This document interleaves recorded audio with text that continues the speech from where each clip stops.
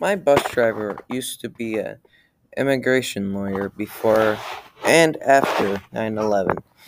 He said that the world was not the same after the two airplanes hit the Twin Towers.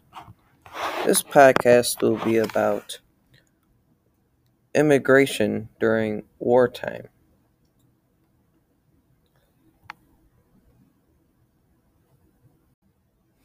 But first, let's talk about German immigration during wartime. German Americans and German immigrants were not allowed to practice their religion, sing German songs, and eat German foods. And the government put some Germans in camps to be watched.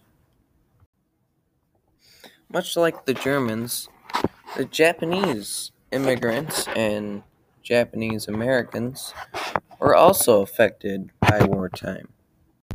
Them too were not allowed to eat their food, sing their songs, practice their religion. But the biggest one that history knows about is the internment camps.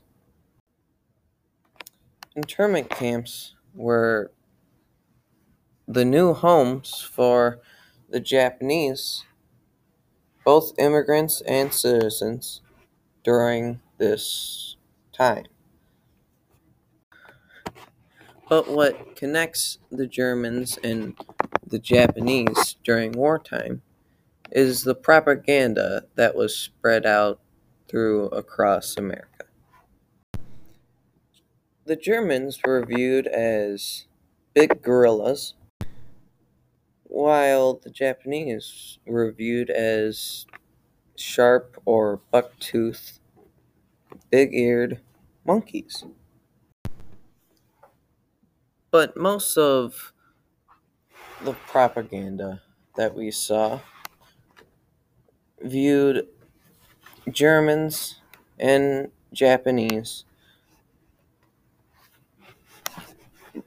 seeing them as spies, traitors. This all happened because of two things: fear and safety. Because America wanted to save the country, keep it safe. Wartime isn't easy. It's hard to make decisions. But that doesn't mean that today, in this day and age, that we can't treat each other with respect. Anybody listening, have a good day.